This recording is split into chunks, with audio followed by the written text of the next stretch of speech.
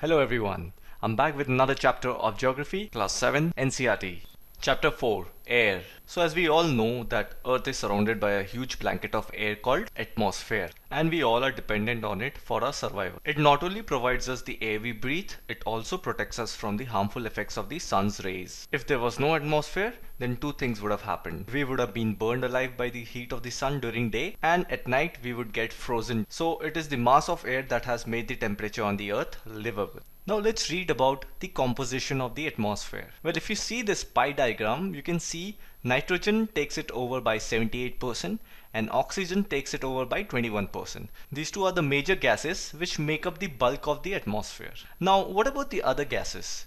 There has to be some other gases as well. So they are carbon dioxide, helium, ozone, argon and hydrogen, but they are found in less quantities. Now we are going to read about how these gases came into existence. Let's talk about nitrogen. It comes directly from the air. The bacteria that live in the soil and roots of some plants take nitrogen from the air and change its form so that plants can use it. Talking about oxygen, it is the second most plentiful gas in the air. Humans and animals take oxygen from the air as they breathe. Now, green plants produce oxygen during photosynthesis. In this way, oxygen content in the air remains constant. If we cut trees, then this balance gets disturbed. Coming to carbon dioxide, it is another important gas. Green plants use carbon dioxide to make their food and release oxygen. Humans or animals release carbon dioxide. The amount of carbon dioxide released by humans or animal is equal to the amount used by the plants, which make a perfect balance. Now let's talk about the structure of the atmosphere. Our atmosphere is divided into 5 layers. I'm going to present a small picture that I've made it myself in easily remembering what are the 5 layers of atmosphere.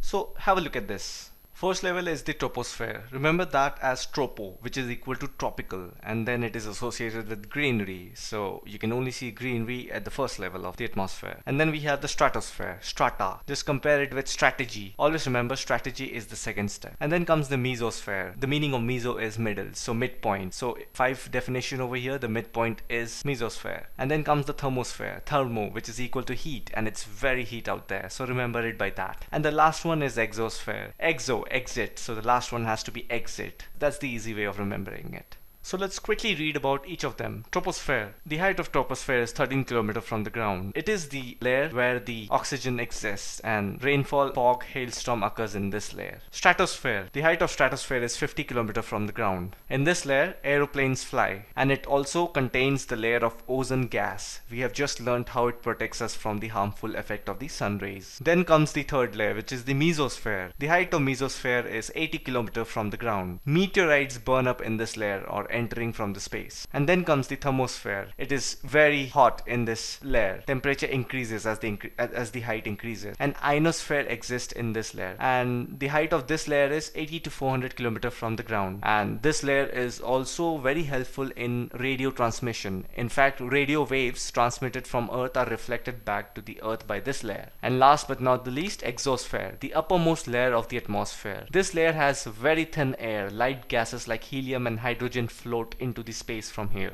Now let's read about weather and climate. So what is the definition of weather? Weather is the R2R, day-to-day condition of the atmosphere. Remember that. R2R and day-to-day condition of the atmosphere. It is more of a real-time information. And what do you mean by climate? The average weather condition of a place for a longer period of time represents the climate. So climate is more of a long-term point of view, and weather is more of a day-to-day and real-time point of view. Now let's read about temperature. It's the hotness and coolness of the air around us is known as temperature. The temperature of the atmosphere changes not only between day and night, but also from season to season. Again, real time and long term point of view. Summers are hotter than winter. An important factor that influences the distribution of temperature is insolation. Insolation is the incoming solar energy intercepted by the Earth. The amount of insolation decreases from equator towards the pole.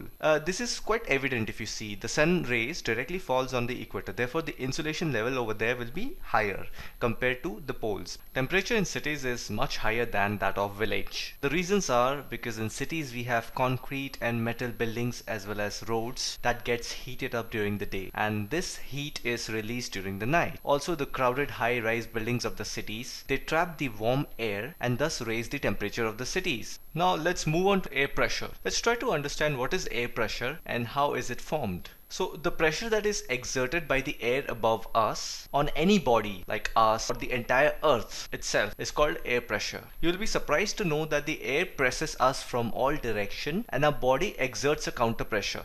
So let's try to understand about air pressure. The air pressure is highest at sea level and decreases with height. What does it mean? Well, the air gets thinner the higher you go. When you are in the mountains, there is less air passing in and around, and when you're on a boat or on a sea level, the pressure is high because the waves of the sea carry tremendous amount of force of air with it. So the air creates huge pressure near the sea level and it gets thinner when you go up.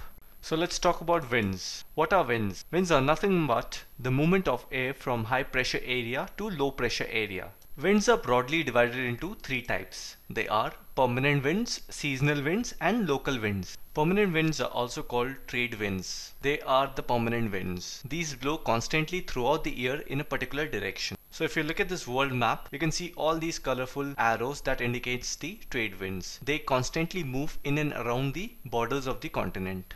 Seasonal winds. These winds change their direction in different seasons. For example, monsoons in India.